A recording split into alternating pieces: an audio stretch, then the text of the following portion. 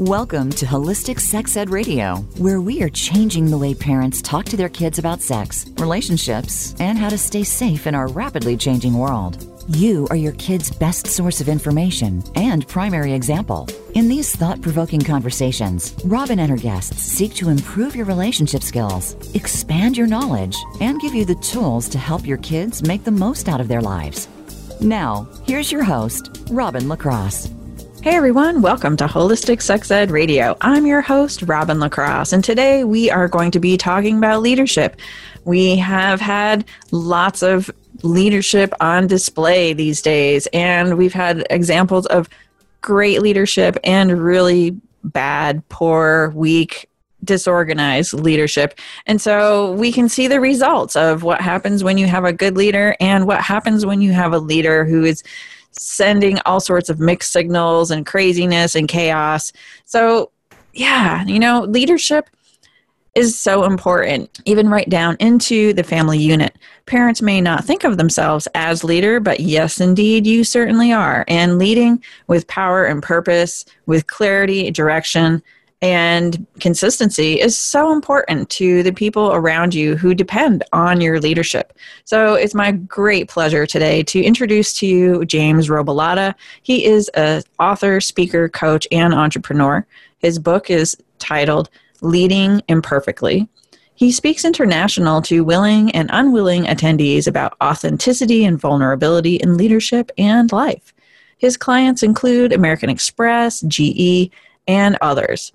He's also an experienced stand-up and improv comedian, so today's conversation should be very interesting, I am sure. He's a life coach, and he hosts his own events a few times a year, multiple times a year, and they're two-day events called Living Imperfectly Live, and they're a safe space where humans of every walk of life can come together and be part of a community in the pursuit of badassery. The goal is to help attendees start living the life they say they want to live. And, honestly, that is so important. And I think, empowering kids to dream about the future and give them the tools to create the life that they really desire is so powerful. So, James, thanks so much for being here today. It's a real pleasure to have you on the show, and it's great to see you again. I'm excited to be here. Thanks so much for having me on the show. Yeah. So, James, parents are like the most important leaders, and a lot of us, a lot of parents don't think of themselves as leader. And I know with our current events these days, we've had some really great examples of leadership and some really not so great examples of leadership, and all the chaos and confusion that comes when you don't have a leader who's being very clear on, what the goals and directives are. So can we just talk a little bit about all of that? Yeah, absolutely.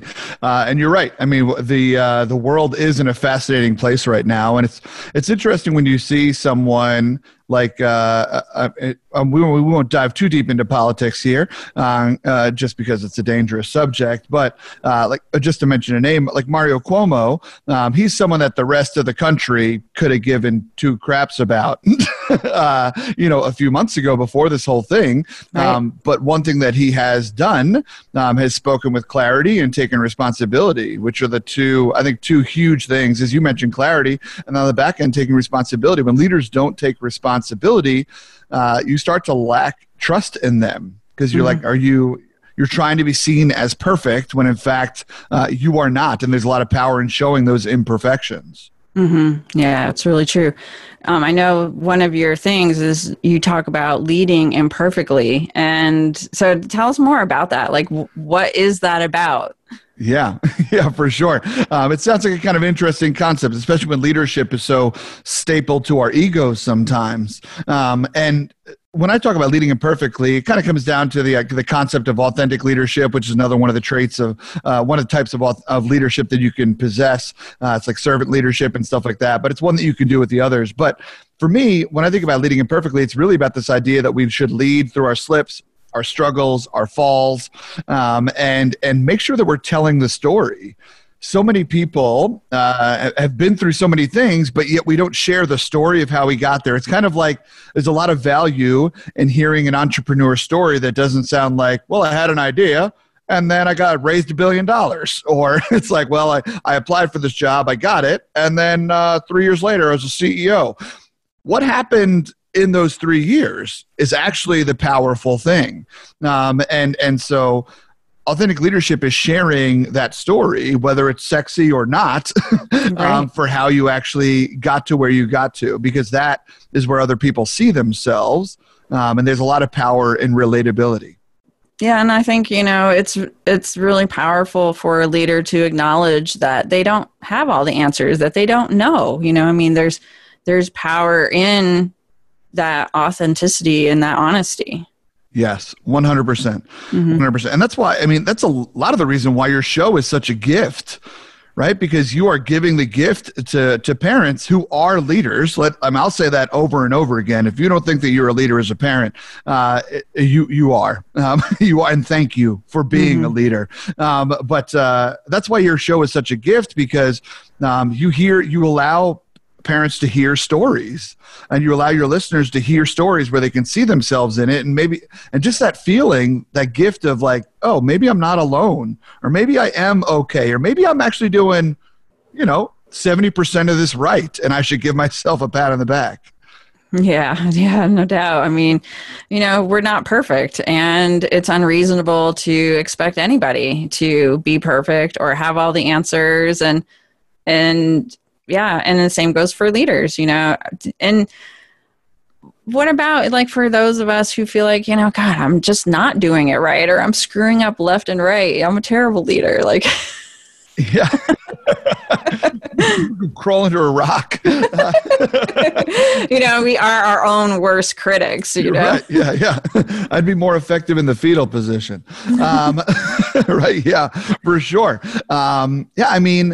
Ultimately, there's a couple of things I'll say to that. Number one is that I was taught from a very young age that I should be kind to other people. A very young age.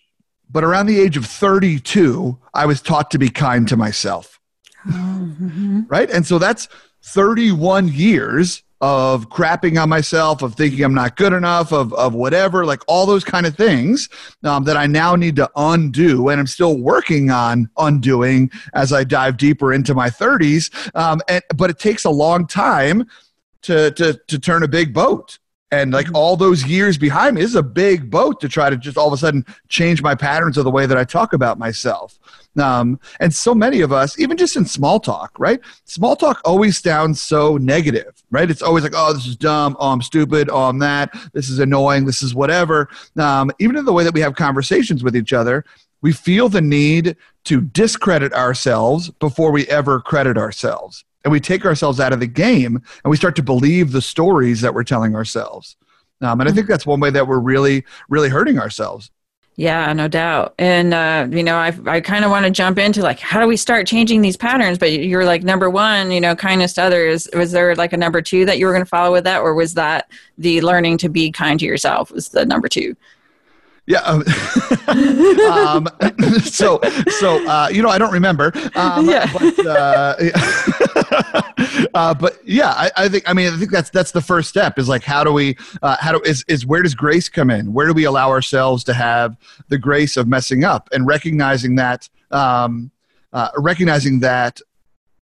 these stories that we are writing in our brains aren't helping us. They're hurting us. And so how can you own a little bit of who you are right now and just be like, okay, here's where I'm at. Let me now grow from here. And so I think that was it. The second thing, boom, there we go. We got there, Robin. The second thing was that, if you do feel like you're stuck, if you do feel like you're not a good leader, quote unquote, I would say ask questions.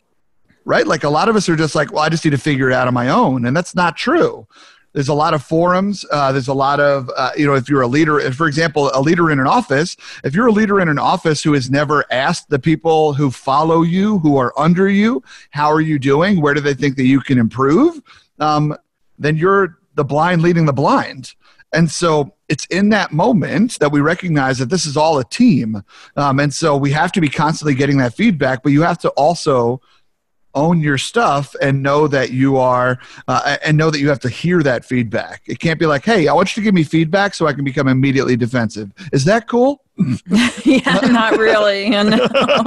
And, it's so powerful to be able to come from like that humble place of opening yourself up to constructive criticism. You're like, how can I be better? How can I do this more successfully? Like, how would this work better for all of us, kind of thing. And I think it's to ask that question is really powerful to the people who, you're supposedly leading, supposed to be leading. Mm-hmm.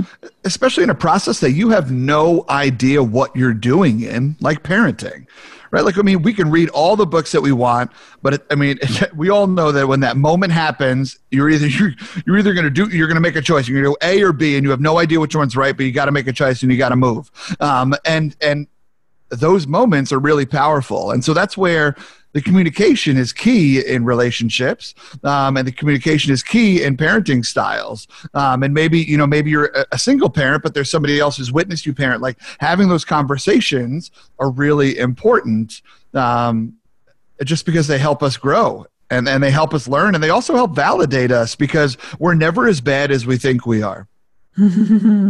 Yeah, we are definitely our own worst critic for sure. And, and I wanted to just kind of circle back to your point, like we don't have to figure all this stuff out on our own. And, being somebody who helps parents talk to their kids about sex, when we were kids growing up, our parents didn't really have great conversations with us about sex and this sort of thing. And so that leaves parents in the situation of where they're really figuring this out as they go. They're kind of flying by the seat of their pants. And, part of the reason I do this show is because I want parents to know, like, you're not alone. Like, you don't have to figure this stuff out all by yourself. Like, the idea of trying to figure out all the social media apps that your kids use and how to keep up with all that, will just make your head spin, that's a full-time job all by itself. And it's we can't expect parents to do everything on their own. And so that's why it's great that there's resources out there like my show. It's we just had a conversation on how to keep your kids safe and, the coronavirus, apocalypse here with all of, kids being at home on their computers all the time while they're supposed to be doing their schoolwork. They're probably doing schoolwork maybe 25% of the time. And who knows what the rest, Sure, yeah. Mm-hmm. Yeah, that's so true. Yes. Yeah, and so that kind of brings me back to my original question here before we dove into number 2 was, how do we start to shift these patterns of, how we talk to ourselves and, because we are our own worst critic. And so how do we start to be a little kinder to ourselves? Yeah, for sure. For sure. Recognizing them is the first part, but that's always hard because not all patterns are bad, right? When you think about humans, the human body is a pattern. The human brain is a pattern generating machine.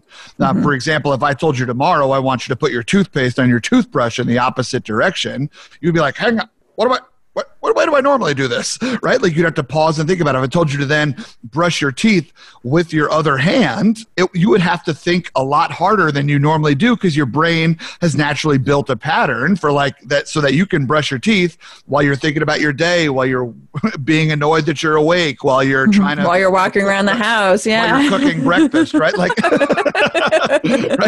Whereas if you did it with your other hand, that pattern's broken, and the toothpaste is thwapping into the sink. And so we are pattern generating machines, and not all those patterns are bad, but some of them are, and a lot of times where they are bad is our patterns of thought about ourselves. And so owning them and recognizing them is one of the first parts, right? The whole cliche, denial's not just a river in Egypt kind of thing. But thinking about that is a really huge first step. And then once you're able to recognize a pattern, whether it's a physical pattern, a pattern of thought, then it's asking yourself the question, is this serving me? Is this pattern serving me right now? And if it is, then let's continue. If it is not serving you, if it is not adding to your life, if it is not making you feel lighter, right? How many of us How many of us tell ourselves these stories of like, I'm not cool enough, funny enough, hot enough, rich enough, good enough, successful enough. I'm not a good enough parent. I'm not a whatever that, like all these kind of things. Each one of those little stories is a different brick that you carry, but we owe it to ourselves to live a lighter life. And so we have to start owning the fact that some of those stories are there and be like, is this serving me? Or is this just shame that I'm just carrying around just because why not make life harder? Yeah, right. As if we need to make life harder. Let's take a quick commercial break and let's talk a little bit more about the imposter syndrome, because that's what I hear you saying is like, oh, I'm not this, I'm not that. So we'll take a quick commercial break and we'll be right back.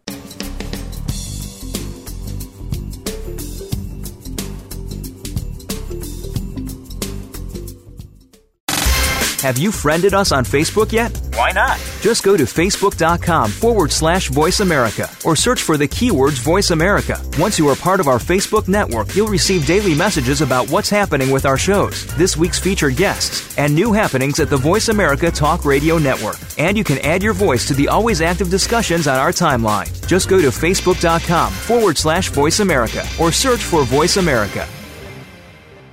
Since we're talking about bucket lists, I want to tell you a little bit about Seize the Moment. It's your life. This home study course is all about creating the life that you desire. So if you feel stuck, uninspired, or unmotivated, if you're not clear about what your next step is in one or more areas of your life, if you've realized that you haven't made any progress towards your dream in years, it's time to change that.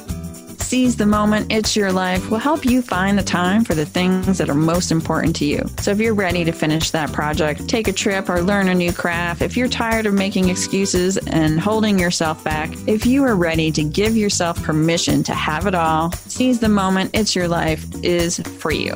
You can just go to holisticsexedradio.com, sign up today for Seize the Moment, It's Your Life. It will change your life.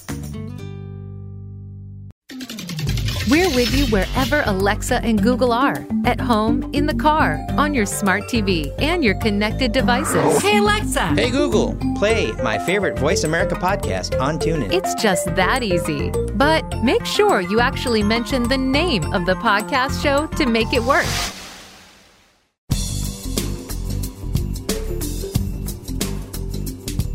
You are listening to Holistic Sex Ed Radio. Want to go deeper into this conversation? Visit us on the web at holisticsexedradio.com. Now back to Robin LaCrosse.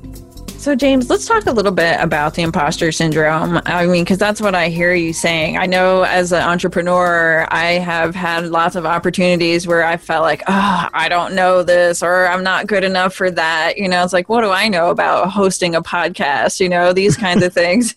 And I think parents maybe have this, quote unquote, imposter syndrome too going on sometimes. What do you think?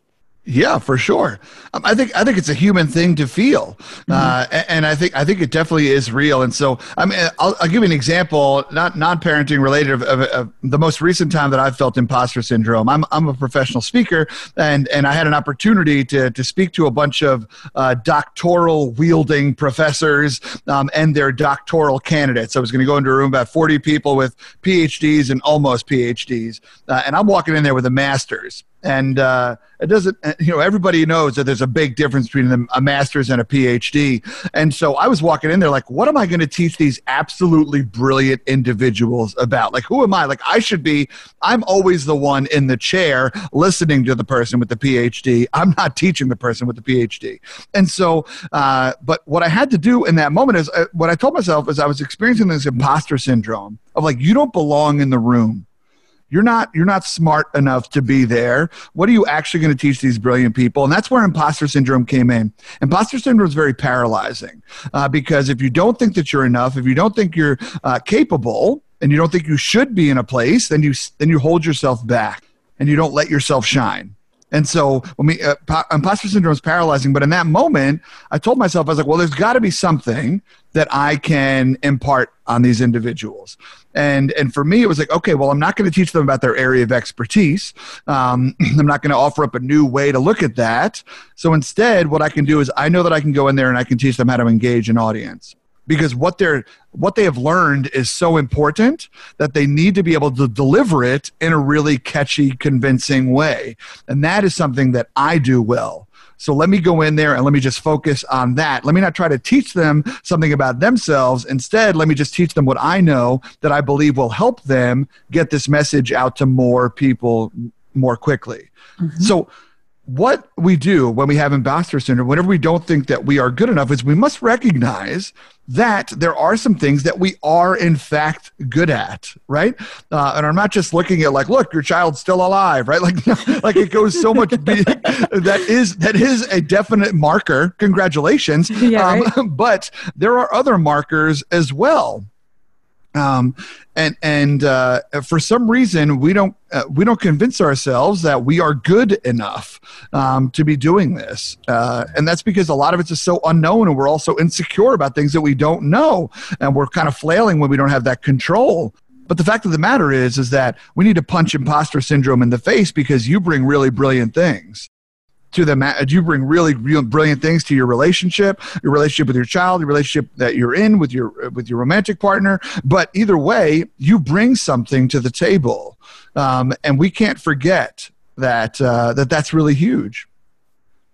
Yeah, and as you were talking about like how we hold ourselves back or don't let ourselves shine, and it kind of made me like think about my childhood where I was called like a shy child, like I was an introvert, still am, kind of thing. And I was, I don't know that necessarily it was imposter syndrome, or at least not that I'm cognitively aware of, but that same kind of like stuffing down of yourself, not allowing yourself to shine or like say the things that you might want to say, or, that kind of thing. And what do you think that's about? I think it's maybe self-confidence, or what do you think? Yeah, it could definitely be self-confidence. It could also be, especially, I feel for introverts in this extroverted world, right? It's like someone needs to shut up for a second. Because introverts do something that blows my mind. I am an extrovert. I don't know if I hide that well, Robin. But introverts do something that blows my mind. They think before they speak. Imagine that. You know how much less trouble I'd be in my life right now? But yeah, I don't know. It definitely could be imposter syndrome. It depends on the instance.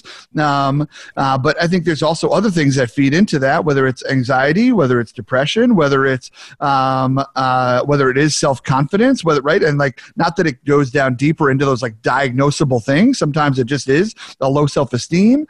There's so many different areas that it could be pulling from. A lot of it comes back to, how do I talk about myself to myself, right? Like all those things kind of come back to that same idea of how do I talk about myself to myself? I spent a long time not being kind to myself. Actually, I started doing stand-up comedy back in like 2002, 2001, while I was in college, and to date myself.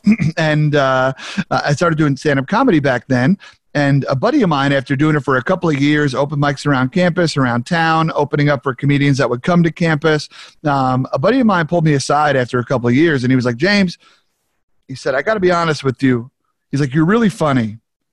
He said, but you make fun of yourself a lot on stage. You do a lot of self-deprecating humor, and the audience isn't always laughing, even though they may sound like they are. But they're really like sympathy laughs and almost like groans and like, oh, like we feel bad. Mm-hmm. And that hit me. First of all, thank you, my friend, for calling me out, mm-hmm. And taking that courage. Like I don't think our great friends do that for us. Right. But I recognize that like that was off-putting. I was taking myself out of the game. We are beautiful pictures, but sometimes we paint them in ways that don't give ourselves credit. Mm-hmm. Yeah. And it kind of brings me back to, where you were saying how we're, our worst critic. And well, also what I was thinking is, being open to that constructive feedback, like your friend felt safe enough to come to you and say, hey, yeah, you're a funny guy, but some of your humor is a little bit, hard to take because you're beating yourself up so much. And, kudos to you for being open to receive that feedback instead of getting defensive and be like, oh, you suck. I'm never talking to you again. Friendship over. That's right. Bam, game over. You said the wrong thing. Yeah. I mean, feedback is really powerful. It is. But you're right. We have to be open for it. We're not ready to hear feedback from everyone. So we also need to be cognizant of who are we ready to hear feedback from. And also we need to be recognizing at what state, who am I bringing to this conversation right now? Am I bringing someone who is open and ready and curious, or am I bringing someone who's ready to get defensive and knows they're a failure? And because you're going to hear it so much differently in both instances. And getting feedback is amazing, but there's also a line between asking for feedback a lot and just secretly craving validation.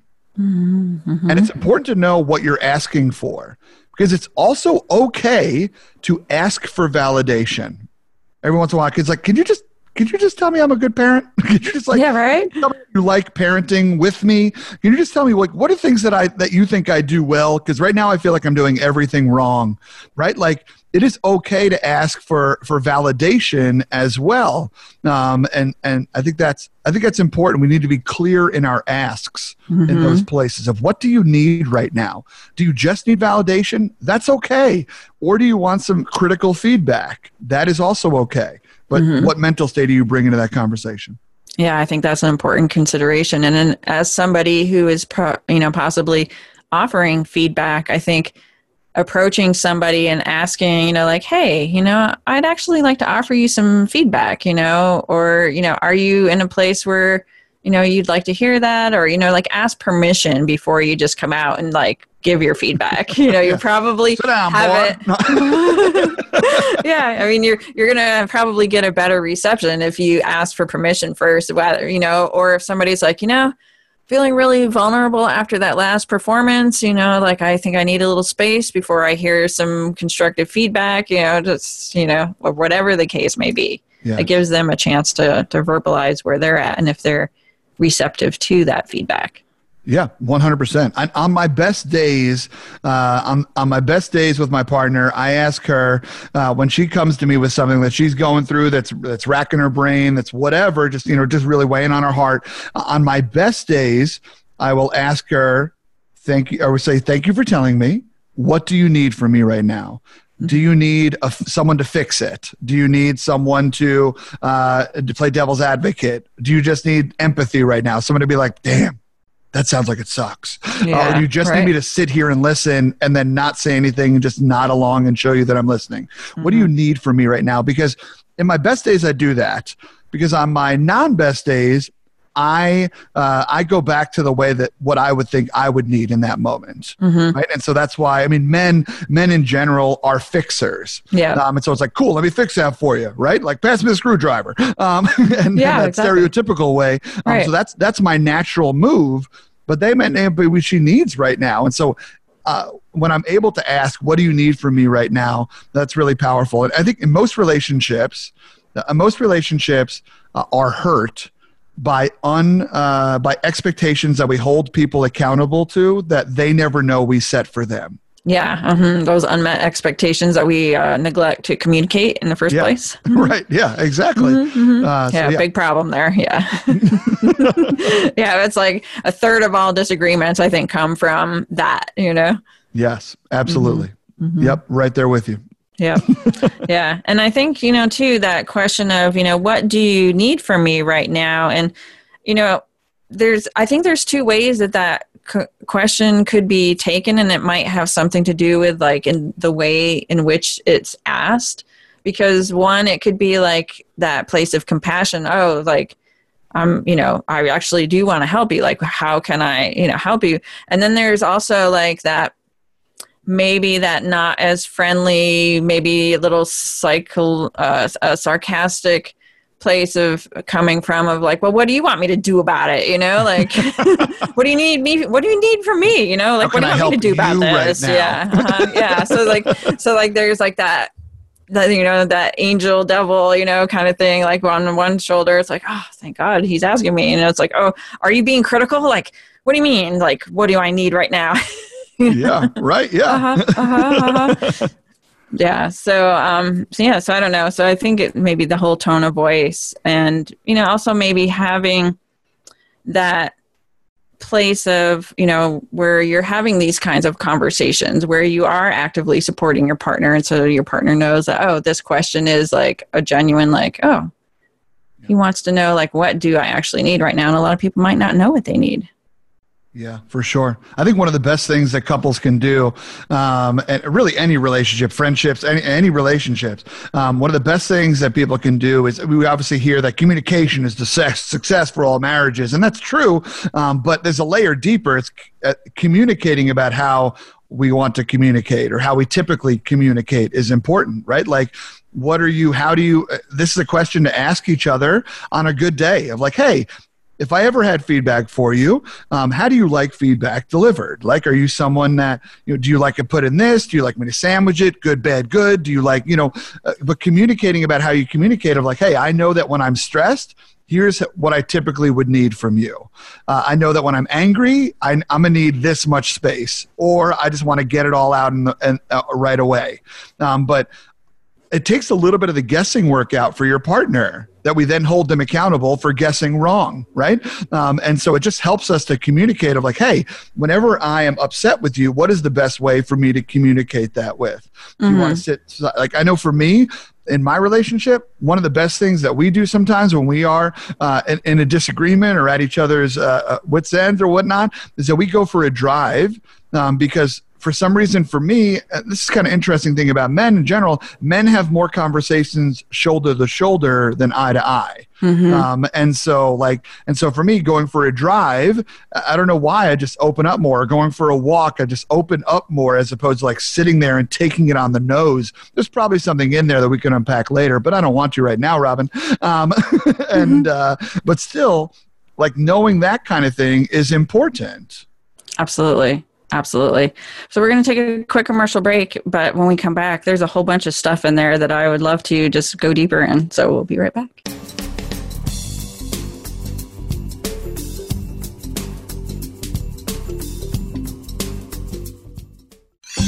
Your favorite Voice America Talk Radio Network shows and hosts are in your car, outdoors, and wherever you need them to be. Listen anywhere. Get our mobile app for iPhone, BlackBerry, or Android at the Apple iTunes App Store, BlackBerry App World, or Android Market. Since we're talking about bucket lists, I want to tell you a little bit about Seize the Moment. It's your life. This home study course is all about creating the life that you desire. So if you feel stuck, uninspired, or unmotivated, if you're not clear about what your next step is in one or more areas of your life, if you've realized that you haven't made any progress towards your dream in years, it's time to change that. Seize the Moment, It's Your Life will help you find the time for the things that are most important to you. So if you're ready to finish that project, take a trip, or learn a new craft, if you're tired of making excuses and holding yourself back, if you are ready to give yourself permission to have it all, Seize the Moment, It's Your Life is for you. You can just go to holisticsexedradio.com, sign up today for Seize the Moment, It's Your Life. It will change your life. We're with you wherever Alexa and Google are. At home, in the car, on your smart TV, and your connected devices. Hey, Alexa. Hey, Google. Play my favorite Voice America podcast on TuneIn. It's just that easy. But make sure you actually mention the name of the podcast show to make it work.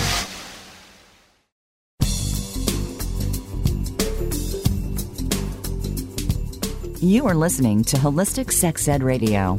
Want to go deeper into this conversation? Visit us on the web at holisticsexedradio.com. Now back to Robin LaCrosse. Welcome back, everybody. So, James, all that last stuff that you just said, it just got my mind really going like crazy. And I recently had an experience where my partner called me, and I just love the idea of asking your partner, like, when I'm stressed or when I'm angry, like, this is what, you can do to help support me through that kind of thing. And having that conversation in advance, of course, is always most useful.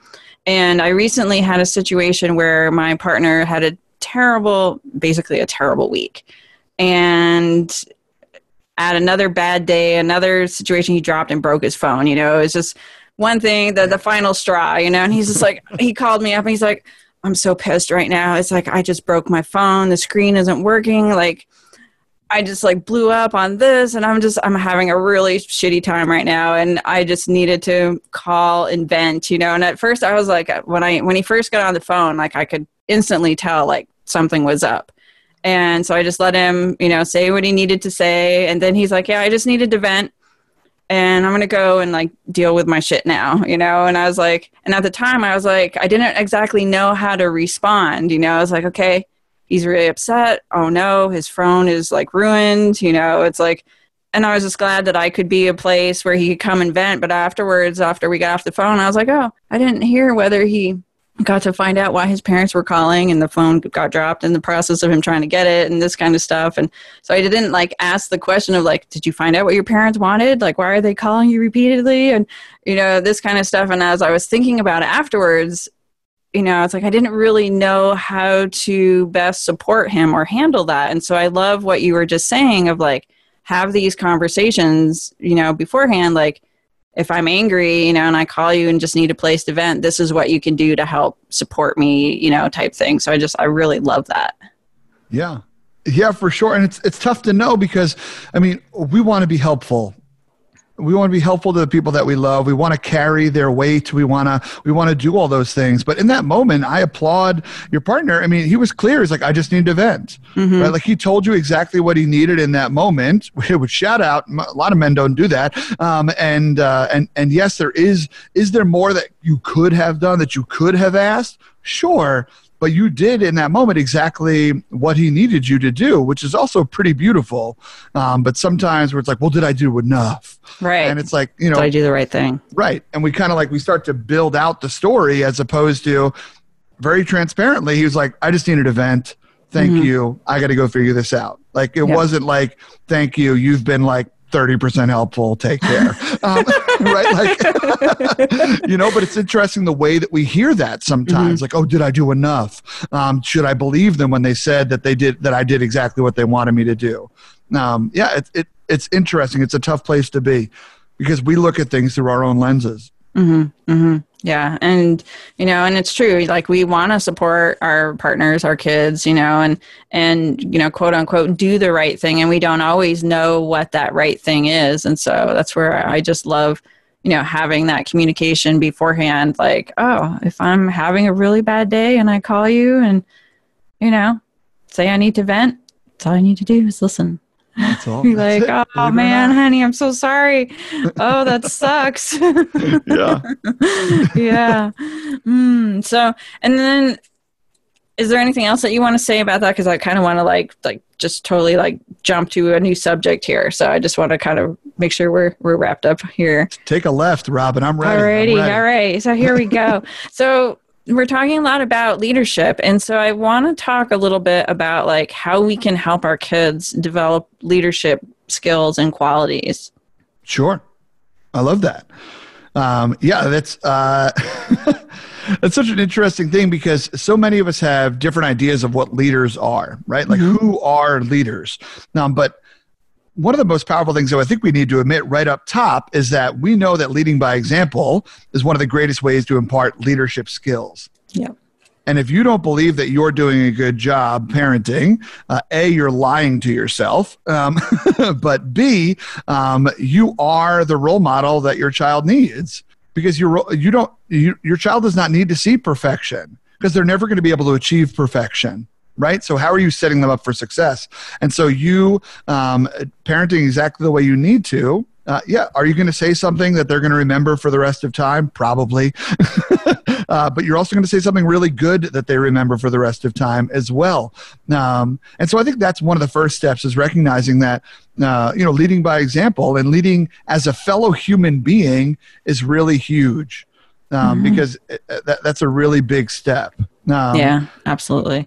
And I would add to that too, like that whole piece of perfection, like when kids get into that, I either have to do it perfect or I can't do it, you know, it basically sets up kids who are afraid to try because they don't want to fail. Yes. And failure is the stepping stones to success. Like you said in the very beginning, somebody who, started a job and 3 years later became CEO. It's like, in that journey, there was failures along the way. And, that's part of the stepping stones to success. And it's important, I think, to make kids realize that, perfection is not all it's cracked up to be. Yeah, right. Exactly. And reminding people that we are resilient. And reminding your kids that they are resilient. They've been through things, they've come out the other side, and they are okay. Even if the examples that you have to use seem super minute in life, it's like, well, remember when we lost your stuffed animal and you thought you were never going to be able to get over that, and then but like here you are 2 years later and you're fine, and it turns out it is okay. Like even like a dumb example of that is an illustration of resilience. And if we do not believe that we are resilient, then we'll be less likely to try, less likely to start, and less likely to love. And so teaching our kids resilience is a powerful thing. But there is no resilience when there is no failure. And so where are you letting your kids slip, struggle, and then having the conversation with them about like, hey, let's talk about what happened there. That processing piece is where those lessons get cemented in. And so I think that's one of the biggest things too, right? Is where are we allowing ourselves? It's tough because we just want something to happen, like just get it done. And so the idea of like, let me take the time to have a critical thinking exercise with my child right now is like, the water's boiling, the other kid's crying, the dog's got to go out. You're like, is this a moment for a critical thinking time? Or do I just need to smack a lesson into this person? And by smack, I mean verbal. But yeah, I mean, it's tough, but those moments where we get people to think about it is important. Because it's those critical thinking moments that actually are causing the brain to work. And those are the things that are more sticky over time. Mm-hmm. And let's talk a little bit about critical thinking.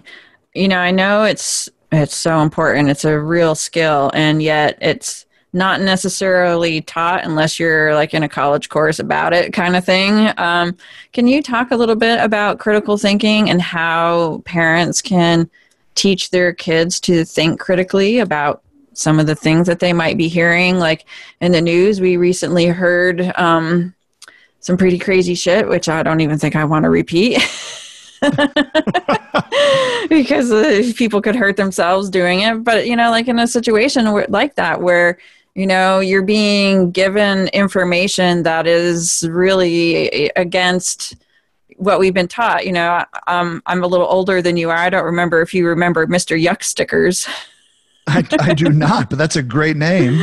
Yeah, so Mr. Yuck stickers were these stickers that we would bring home from school to put on like cleaning supplies and things like that go, like, say, for example, under the sink. And we would teach our kids that, these things are poisonous and we don't ingest them. And so, like when you hear something that just sounds so off the wall, like how can we teach our kids to think critically about something that they might be hearing from their friends or off YouTube and figure out if what they're hearing is true?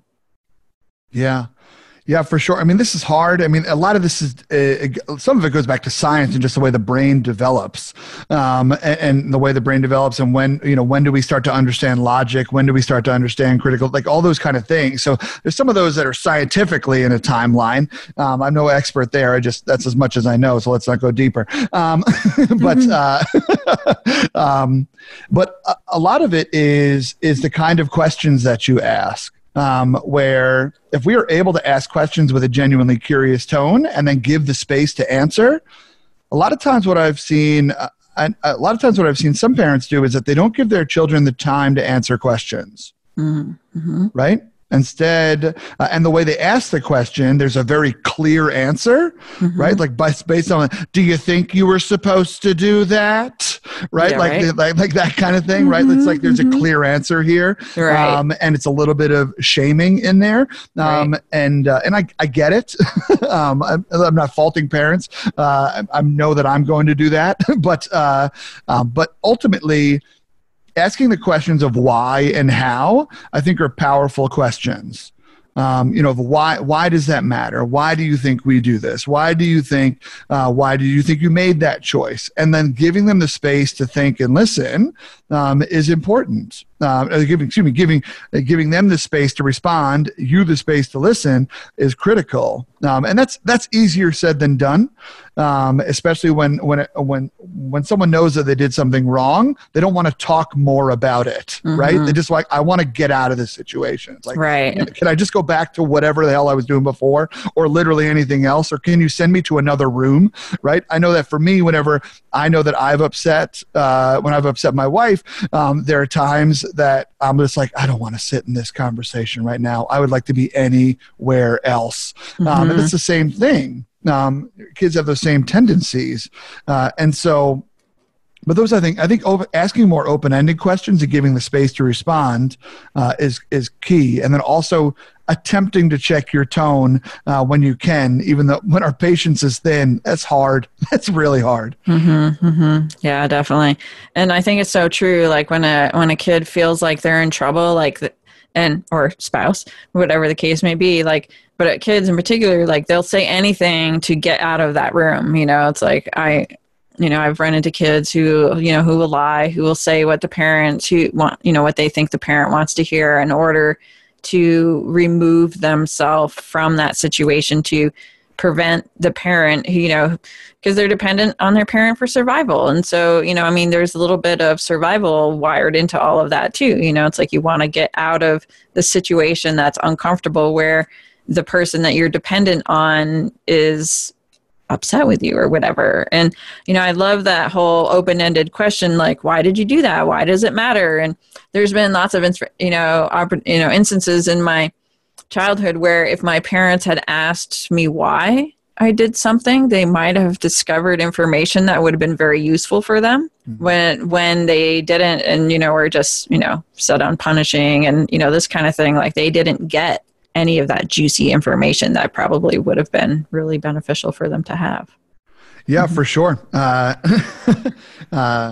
It's so interesting. It's just such a balance between patients wanting to be a teacher and wanting them to survive and not hurt themselves or get hurt or anything like that. It's just the battle of protection versus education it's such a battle inside parents' brains. Yeah, it's totally a balancing act for sure. So we're going to take a quick commercial break, and when we come back, we will dive into this some more. Stay tuned.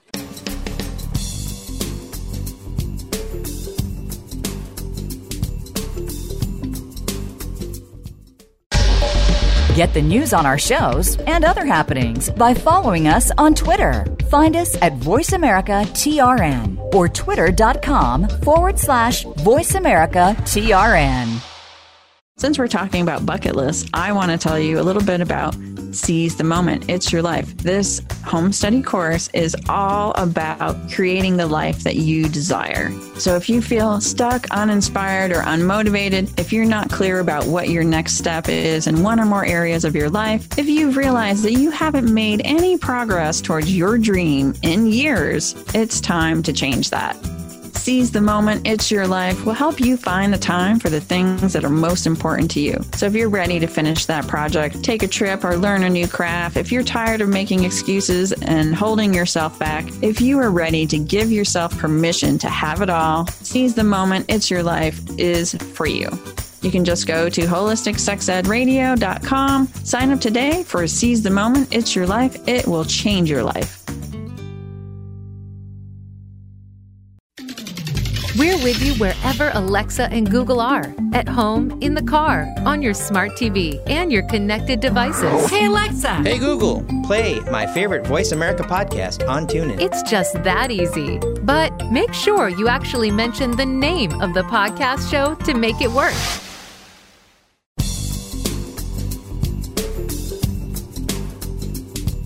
You are listening to Holistic Sex Ed Radio.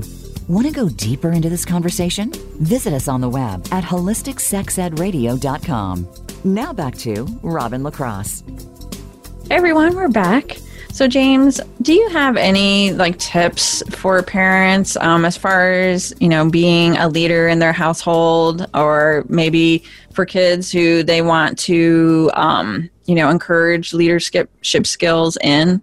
Yeah, for sure. I think there's a couple of things. I think that first off, as we mentioned right at the top of this show, trying to be clear is important. Trying to be clear with expectations, with wants, with clarity and consistency are always helpful, and they are the systems that our households are sometimes built on.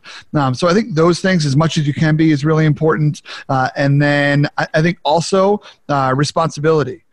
Taking responsibility and letting your child know, or if you're in other leadership roles, letting those around you know that, like, hey, maybe I didn't make the best choice here, but here's what we're going to do instead, and here's what I've learned from it, and now let's keep it moving. It can't be a constant shame hole of you just beating yourself up around everybody around you and apologizing. I'm not saying that, but what I am saying is that taking responsibility is also really powerful, because that's something that you can lead by example with your children as well. And there are times where I can remember that my parents definitely did that, and there's times where they didn't do that, and the different ways that I thought about them. So I think those are two of the biggest things, because a lot of times one of the most important skills in leadership is relatability, because when we see ourselves in someone else, we believe that we can. And so where are the places where you are also sharing stories of times where you messed up, where you had your heart broken? I remember I broke up with a girlfriend of mine in college, and she was my first long-term partner, and I was talking to my parents. And they both started telling me about some of their breakup stories. And I was like 22 or something like that. And in the back of my head, I was like, oh, right. You two were like probably in other relationships before you met each other. You weren't just put on this earth to come together and have me and my brothers. Right? Like, you've actually lived some life. And there was so much power in that moment where they shared with me some of those stories, both for how they were applicable to my current situation, but also to me being able to see them as fellow human beings with learned wisdom. Not just, well, this is just how it is because I say this is how it is. And so sharing some of those stories is really important as well. What are times where your friendships maybe didn't go as well? And what are times where, you had to make a decision of like, maybe this person isn't going to be my friend, or maybe they are. What's the time where you lost something that meant a lot to you? Maybe someone stole your baseball card collection. Share that story of how that felt, and those emotions, because your kids will see themselves in those emotions. The people who follow you will see themselves in those stories, and they will be a little bit more sticky than, well, this is just what I said is going to happen. Mm-hmm. Yeah, definitely. And again, asking permission to like share those stories and experiences, especially like if you have a teenager at home, it will definitely increase the likelihood that they'll be receptive to hearing those stories. Because I know a lot of teenagers have resistance in that area. Oh, I already know. Whenever I have a teenager, I already know they're going to hate me. So we're gonna figure that out, because I'm coming with these stories, Robin. You better sit by the fire now. Sit down by the fire. Have yourself a chocolate milk. Because we are going to have story time, and I think, sharing of those stories, especially because like when I was a kid, like I didn't get to hear like a lot of the stories from my dad and, his brothers and things like that. And then when I was older, we heard stories, like the one room schoolhouse, how they used to hide on the roof from the teacher, it's like, those would have been funny stories when I was a kid, of course they maybe didn't want to plant those seeds in a childlike mind, however, but, Yeah, for but sure. at the time, I was like, oh, those would have been like fun stories to know about. And, it's like a whole nother side of my dad that I never knew, kind of thing. And I think, a lot of parents don't share those stories, and I don't really know why. Maybe it's because they don't want to plant those seeds, because we all were a little crazy, and we don't necessarily want our kids to be crazy following in our footsteps, but we're afraid what's going to blow up in our faces. Yeah. It's like, oh, I was a wild child. I don't want my child to be as wild as I was. Yeah. They will be. Yeah, exactly. The apple doesn't fall far from the tree, right? So what else can parents do? Like if they wanted, like, say, to help their kids become better leaders, like what kind of things could they do to help foster those qualities? Yeah, for sure. I think some of those things are, where can they start to? Leadership involves teamwork, right? And so where are the places where parents can get their kids invested in something that ideally has a team atmosphere, because leadership isn't a solo act. That's just you out for a walk by yourself. So instead, in some of those team atmospheres, and maybe it's a class, maybe it is, maybe it's a sport, maybe it's a theater, maybe it's a whatever. But are there places where we can encourage them to take on some leadership roles? I'm like, hey, why don't you run for something? Or the opposite side is if they don't want to do that, then have them critically think about, like, well, how do you think your coach is doing? How do you think the president of that organization that you're in is doing? How do you think the assistant teacher is doing in that Taekwondo class? What do you like about the way they teach? What do you not like about the way they teach? And getting them to kind of critically think of, like, oh, this is working and this isn't working, because reverse role models are often just as powerful as role models. Right? The people who taught us, well, I'm never going to do it that way. Those are, I wrote a whole book based on a reverse role model. Right. What not to do. Yeah, exactly. So I think creating moments where we can put people into those places where they are truly starting to try out leadership, whether they're calling it leadership or not. It's like, hey, how are you supporting your teammates right now? How are you supporting your fellow actors in the play? How are you helping people out with certain things? Those kind of things are little, like, tastes of leadership that all kind of fold in to developing a leadership style. Mm-hmm. Yes, that's awesome. Cool. So, James, I know we mentioned your book a couple times here. So let's talk a little bit about your free gift, because you are giving away the first chapter of your book? It's going to be the first 3 chapters, actually. The intro, the first couple of chapters. Right on. And yeah, why not? Let's go. So I'm excited. Yeah, there'll be a link, I think, in the show notes or whatnot, yes. Where you can check it out. Give me your email address, and then that'll send you right to your an opportunity to download that book. So I'm really excited for you to check it out. It's called Leading Imperfectly: The Value of Being Authentic for Leaders, Professionals, and Human Beings. And so, yeah, it's a lot about, we talked about a number of those key points today, but this idea that we can't learn from people who are perfect. We can only learn from people who are imperfect. And so how are we sharing those stories? So yeah, I'm really excited for you all to check it out. If you like the way I talk, you'll love the book. If you hate the way I talk, don't look it up, because I write the way I talk. Awesome. Yes. And we will put that link in the show notes for everybody. And yeah, definitely. So cool. Thank you so much for being here today. It's been a real pleasure having you on the show. Yeah, for sure. It's so excited. Thanks so much for everybody out there listening. And thank you, Robin, for this gift that you give to so many parents. Thank you. Thank you so much. Have a great day, everybody. We'll see you next week. Bye-bye.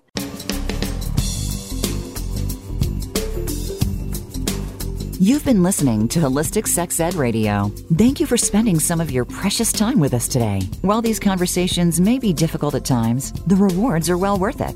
We have the power to change the world by what we teach our kids. Join host Robin LaCrosse next Thursday at 1 p.m. Eastern Time, 10 a.m. Pacific Time on the Voice America Empowerment Channel for another thought-provoking conversation. Thank you and have a beautiful day.